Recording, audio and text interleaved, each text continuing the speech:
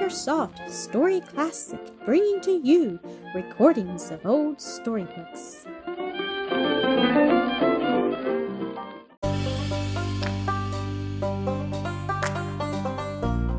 The Thorn in the Nest, Episode 21. Never had scheme more signal failure than that of Lyttleton for convincing pretty Nell Lamar of his dauntless bravery. He went away from the Major's that night, crestfallen and angry, seeing his ill luck and her quickness of perception. Nor was fair Nell herself in a much more enviable state of mind. There was a sad, reproachful look in Kenneth's eyes as he bade her a courteous good night, which haunted her for days and weeks like a nightmare. She purposely avoided him when he called the next morning to inquire about Bertie, and when the weather permitted her to resume her walks and rides, was careful to select those in which she was least likely to meet him.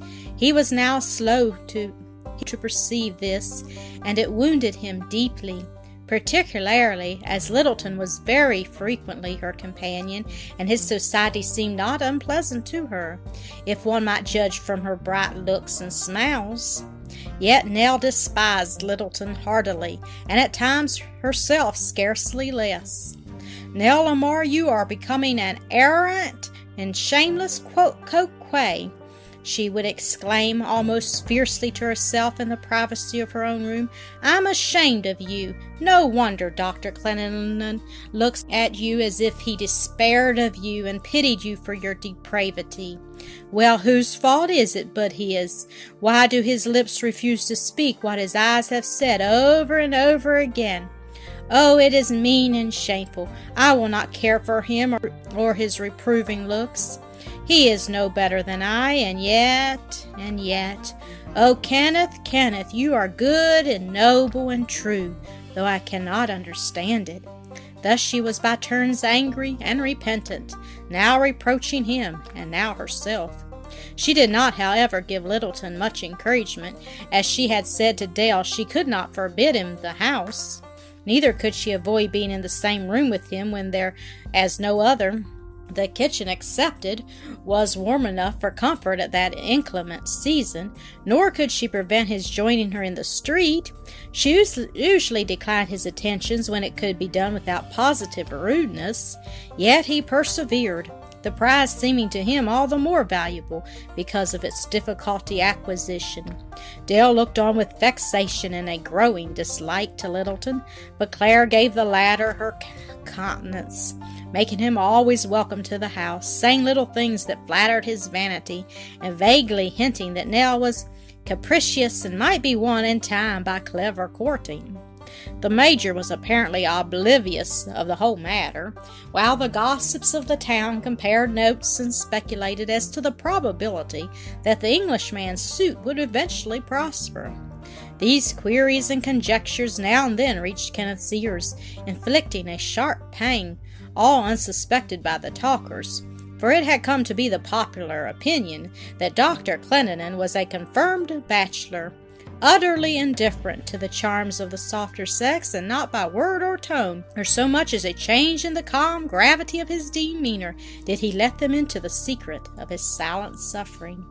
And it was not slight. Many a night of sleepless anguish it cost him to think how his darling, his own precious little Nell, as he must call her, was being wowed away from him by one who could never, he was sure, half appreciate her worth, and was far from deserving so rich a prize. But could it be possible that she would throw herself away thus, that she would give her hand without her heart? For was not that all his own? Had not those beautiful, eloquent eyes betrayed her secret to him, spite of herself? And yet, had he beyond a doubt or peradventure read that look aright? Oh, if he might but go to her, pour out the story of his love, and sue for hers! But alas, he dare not. 'Twould be a more grievous wrong than to keep silent and let her think what she would of him. and though he longed continually for her sweet society, though he felt as if shut out of a heaven on earth, while staying away from her dear presence, he must constrain himself to do so. Always have some excuse ready when the Major urged upon him the hospitalities of his house. And what right had he to accuse the dear girl in his heart of fickleness and coquetry?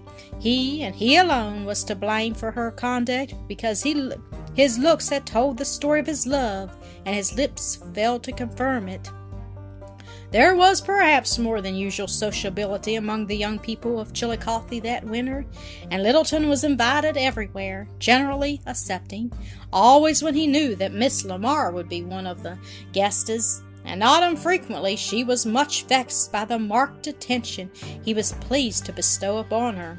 Some of the other young ladies would have received them with far more complacency, deeming the handsome, fascinating, and apparently wealthy Englishman no mean prize in the matrimonial lottery. Of course, Nell was teased and jested with about her ardor, but to the surprise of the well-meaning jokers, their witticisms were received with hauteur and sometimes positive anger, leaving no room for doubt that the subject was an unpleasant one.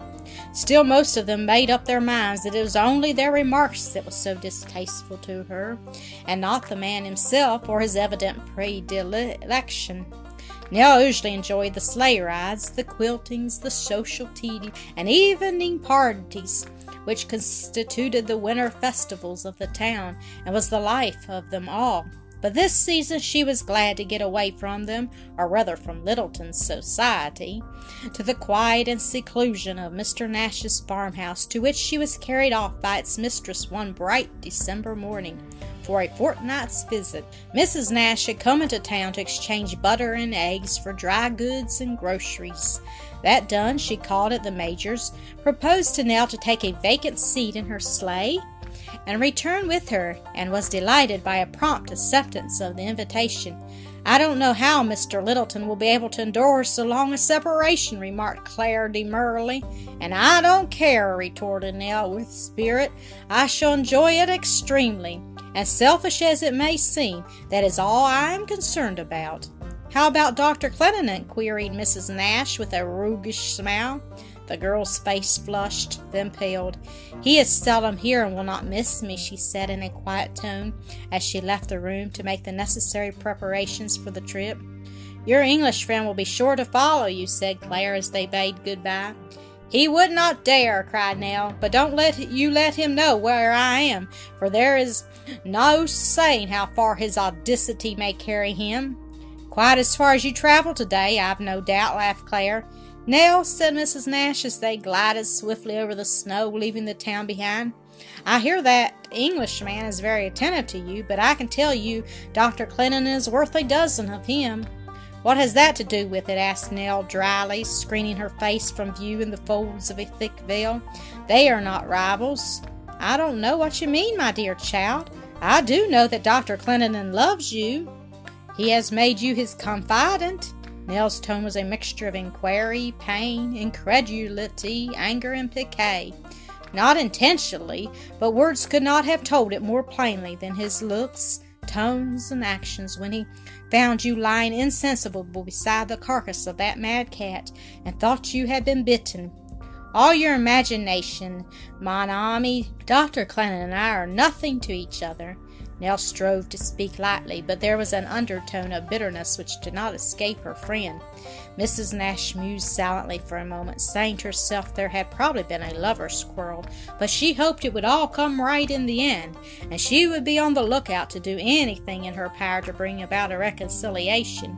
She was not one of the prying kind, however, and knew that Nell would be quick to resent any attempt to worm her secrets from her, so when she presently spoke again, it was upon a widely different topic.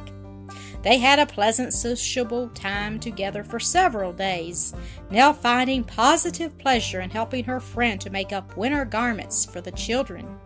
Then came a heavy snowstorm, followed by bright weather, clear and cold, making excellent sleighing. Mrs. Nash had carefully avoided broaching the subject of Nell's love affairs, but they had, nevertheless, been seldom absent from her thoughts.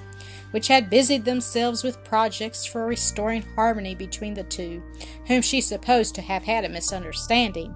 She had cast about in her mind for an excuse for sending for the doctor, that so they might be brought together and given an opportunity for mutual explanation. So anxious for this was she that it seemed hardly a matter for regret when she found she had taken cold with the change of weather and had a slight sore throat. Mr. Nash was going into town, and she requested him to call at the doctor's office and ask him to come out and see her. Nell heard, and it sent the blood to her cheek and made her heart beat quickly. She had not exchanged a word with Dr. Clendenin since that evening when she had read, or fancied she did, reproof in his eye and voice because of her flirtation with Lyttleton, and she both longed and dreaded to meet him. The latter feeling increased as the time drew near when he might be expected. The merry jingle of sleigh bells and the sight of a cutter with a gentleman in it wrapped in furs dashing up to the gate had almost sent her flying from the room, so strong was the impulse that moment to avoid him. But a second glance told her that was not Kenneth's noble figure which sprang from the vehicle and came hurrying up the path to the house. She sat still, and in another moment Lyttleton stood smiling and bowing before her, hat in hand. "Excuse the intrusion, fair lady," he said. "I felt shut out since your withdrawal from the Major's house, and I came as bearer of a letter which I must even hope may secure me a welcome." He tendered it gracefully as he spoke. "Ah, thank you," she cried, her face flushing with pleasure, for letters were a rare thing in those days. He bade her read it while he sat by the fire and chatted with Mrs. Nash, to whom, with his usual tact and skill, he soon managed to make himself extremely entertaining.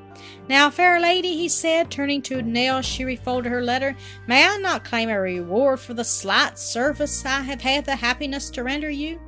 "Of what kind, sir?" she answered with a saucy smile.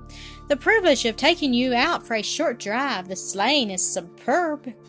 Nell was in a most gracious mood, and then here was the wished-for chance to escape the dreaded meeting with Dr. Clendenin. She consented at once, and hastily donned cloak and hood.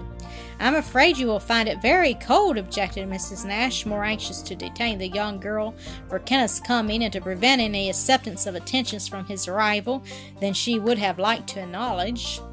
"Oh, no, madam," hastily interposed Lyttleton. "I have a foot stove and plenty of robes, and there is no wind. Indeed, I assure you, it is quite delightful out today, and the air is so pure and bracing."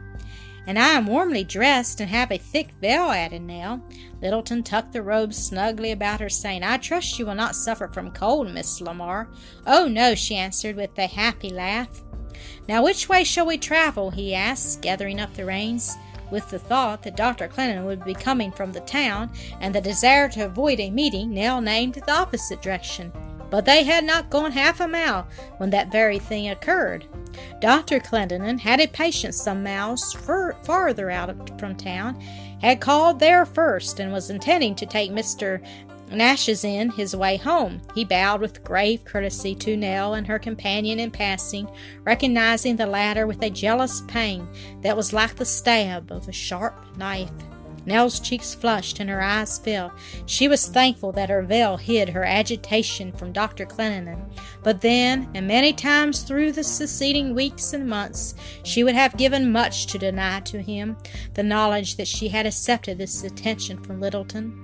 In vain she asked herself what concern was it of his, what right he had to object. She could not shake off the feeling that she was in some way, to some extent, accountable to him. From that day she was as ready with excuses as Kenneth himself, when the only alternative was to permit Lyttleton to be her escort.